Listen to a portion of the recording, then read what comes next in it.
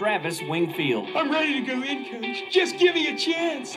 I know there's a lot riding on it, but it's all psychological.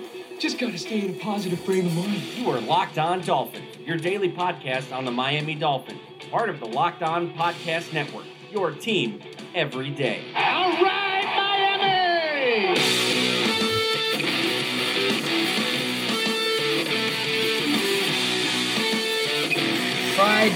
Friday. What's up, Dolphins? And welcome into the Friday, June the 22nd edition, the second longest day of the year edition of the Locked On Dolphins podcast. I am your host, Travis Wingfield, and I'm here to bring you your daily dose of Miami Dolphins football. And on today's show, we're going to talk about which stat is the most telling for a team's success, which wide receiver am I convinced now will have a breakout season in 2018, and we'll crown the Dolphins' 2018 fan favorite. And we're kicking off a new segment today called Futility Friday. We'll get to all of that and more, but first, I kindly invite you guys, go ahead and subscribe to the podcast on Apple Podcasts. Leave us a rating, leave us a review once you are there. Give me a follow on Twitter at NFL for all the latest and greatest on GIFs and video breakdowns, cut-ups, all that stuff. Follow the show at Locked On Fins, and of course, LockedOnDolphins.com, the hottest blog in the Locked On Network. We have a piece up right now on that breakout wide receiver. You can check that out on LockedOnDolphins.com. And of course, the other Locked On Sports family of podcasts, like the Locked On Heat podcast and Locked On NFL podcast for all the local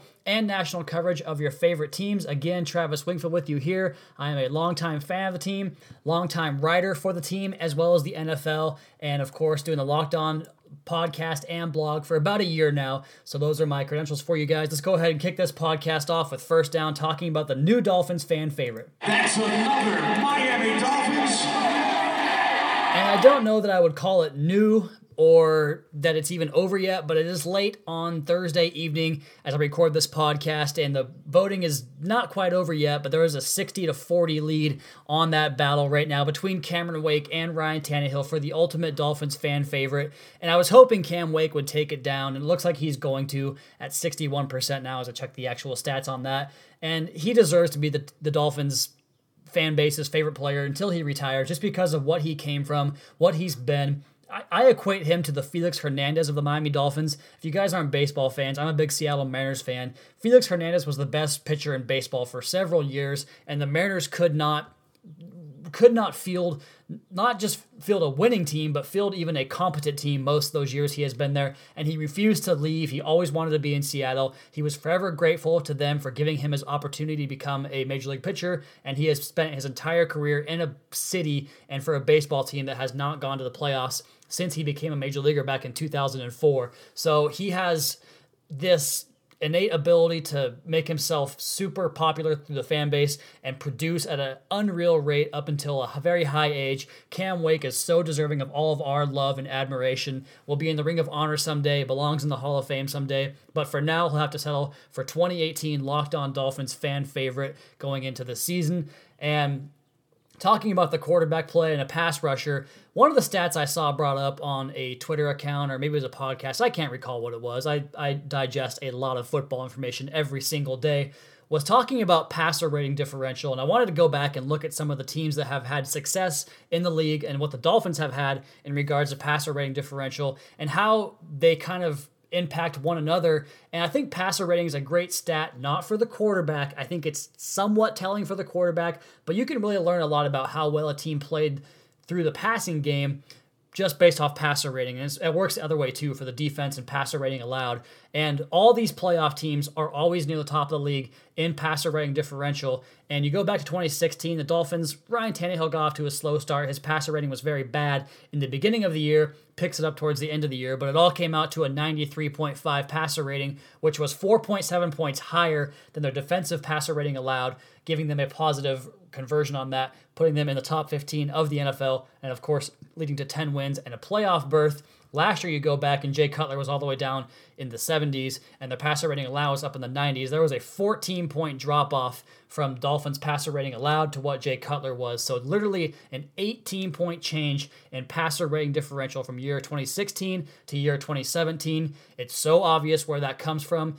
the number of throws that Jay Cutler missed every game, and Ryan Tannehill, he's not going to make all the throws that Jay Cutler missed, but you figure he makes more than what Jay Cutler did, and it's there for you on the film, it's there for you in the numbers. You can check that out yourself if you don't believe me, but trust me, I know it's all there. And then you look at the defense and the number of 3-and-outs and the number of turnovers and costly just mistakes for the Dolphins offense. I'm going over watching this receiver that we're going to talk about here shortly. I'm going over his film from 2017, and several of his catches late in the year came on 3rd and 12, 3rd and 15, 3rd and 18, constantly behind the sticks, quarterback dropping snaps, quarterback fading away from throws, skipping the ball to the receiver, taking unnecessary sacks, just playing bad football. So you get that big upgrade at the quarterback position. It helps the offense, obviously, tremendously. It helps the defense stay off the field for so many snaps that wears them down, because if you guys recall, this Dolphins defense was near the top of the league in a lot of categories: run defense, scoring defense, yardage allowed through the first 6 games after that Falcons game. And then the Jets game, they were okay, not very good, but they kind of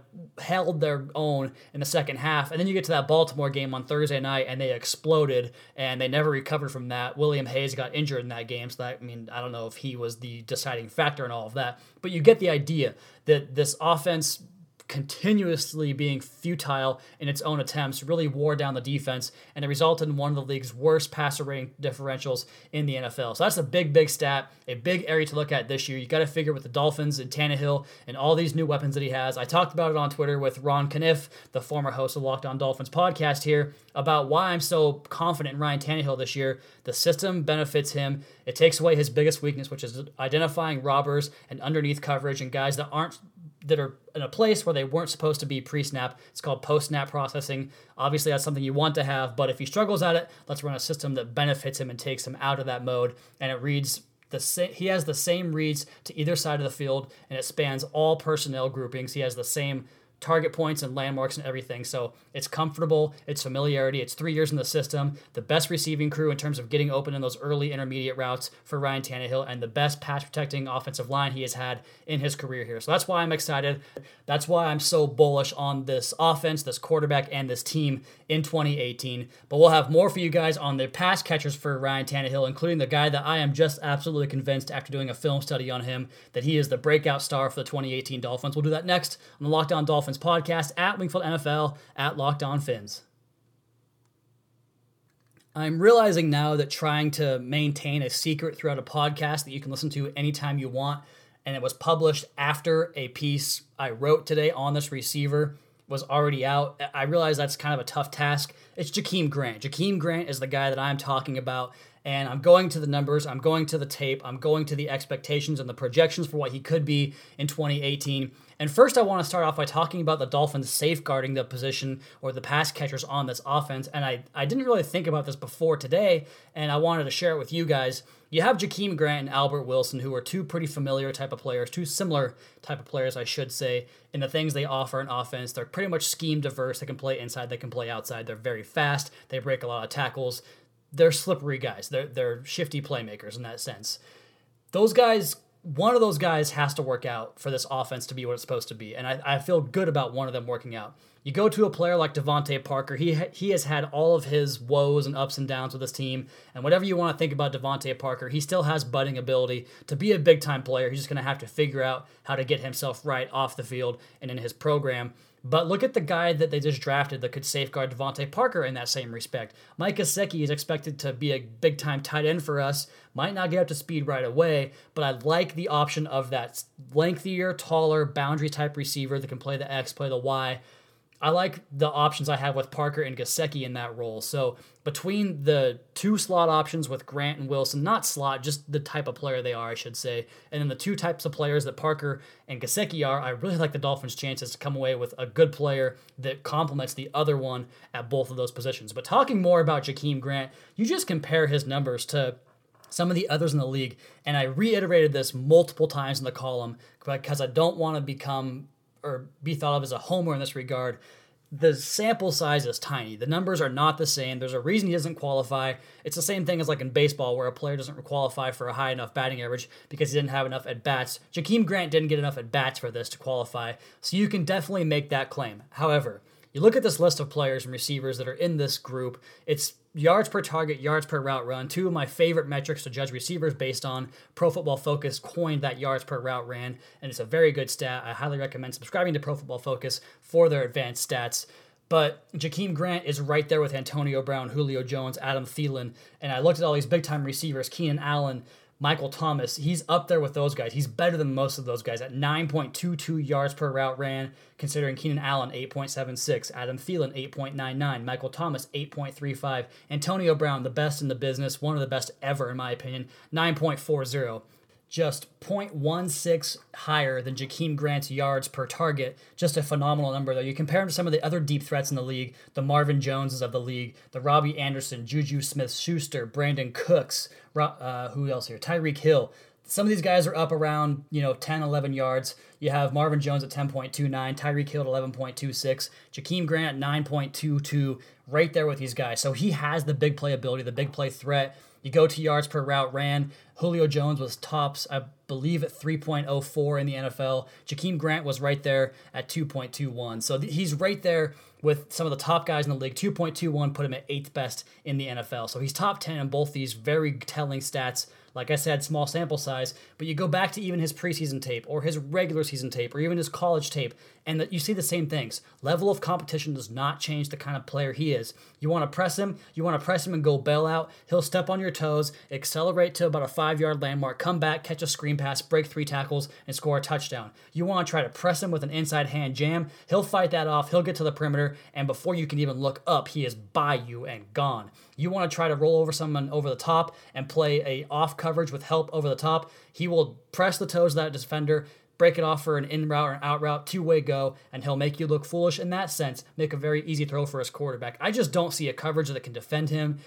If you give him enough opportunities, he's going to make enough big plays. He can play out of the backfield. He can play in the slot. He can play on the perimeter. This guy is going to be a breakout star this year, and I want to just ask for a little bit of a mea culpa on him back in 2016. I really soured on Jakeem Grant with all of his muffed punts that he had that year. He was just killing the Dolphins in that regard, but you look at what he does as a receiver, it's just too glaring and too obvious that this guy has a sudden just twitch about him. He has, I suppose, good hands. The balance that he plays the game with, the overall instincts that he has for the game. This guy, I just can't say enough about him, and I'm so excited to see what he does in 2018. And talking about Albert Wilson and that safeguard they have with him, Albert Wilson, I like him a lot too, but let's say Jakeem Grant becomes the star player that we hope he can become and that I think he might become.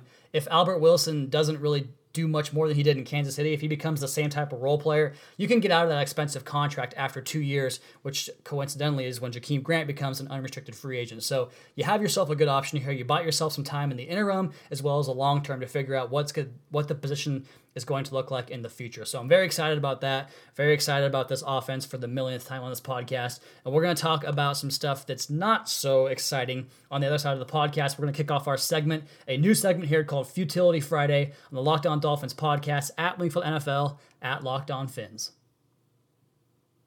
And inspiring this next segment on the Locked On Dolphins podcast as I send you guys off for the weekend, a couple of things. It's the overall mindset of what the Dolphins have at quarterback currently, comparatively speaking to what they've had in the past, in that nice little wedge between Ryan Tannehill and Dan Marino, and also some Benny Hill music, because who doesn't love Benny Hill music as you finish out this Friday? So I'm going to talk over the loop of Benny Hill's theme and talk about the monstrosity that was Jay Fiedler in the early 2000s, ruining a Super Bowl-laden talent roster with Ricky Williams. You had Chris Chambers out there, a very good offensive line, Pat Surtain, Sam Madison, Brock Marion, Jason Taylor, Zach Thomas, Tim Bowens, all of these guys that put the Dolphins in the top 5 of NFL defenses for 3 out of the 4 years Jay Fiedler was there. They had the league-leading rusher in 2012 and still couldn't even make the freaking playoffs that year.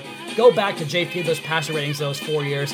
In 2000, 75.4, 24th best in the NFL. 2001 gets a little bit better, actually a lot bit better. 80.3 skyrockets into 13th best in the NFL. 2002, 85.2, good for 16th best in the NFL. Then 2003, once Ricky Williams kind of got the box stacked on him, things opened up more for Jay, but he goes back to a 72.4 passer rating, 23rd best in the NFL. So you think back to what the quarterbacks have been for this team over the last several years and couple of decades even now, it's just been bad for a long time. And so comparatively speaking, compared to what you have with the current quarterback, I can't fathom how we got here and how we have arrived at this point that we're somehow in the same position we have been for so long, because it's just not the case. And you go back over Dolphins quarterbacks of recent memory, and it gets even worse after Jay Fiedler, probably one of the best ones outside of a season from Chad Pennington. But that has been your weekend recap on the Futility Friday segment of the Locked On Dolphins podcast, talking about players of Dolphins past that really didn't shine particularly well, the way Jakeem Grant might in 2018, or the way that Ryan Tannehill might in 2018. All right, guys, that's going to do it for the podcast today here. Be sure to subscribe to the podcast on Apple Podcasts. Leave us a rating, leave us a review, and check out the other Locked On Sports family of podcasts for all your local and national coverage of your favorite teams. Give me a follow on Twitter at WingfieldNFL. Follow the show at Locked On Fins, and follow our flagship show at Locked On NFL, both on Facebook and Twitter. Check out the #1 rated blog in the Locked On Network, LockedOnDolphins.com. You guys have a terrific weekend, and we'll talk to you again on Monday for another edition of Locked On Dolphins podcast, your daily dose for Miami Dolphins football.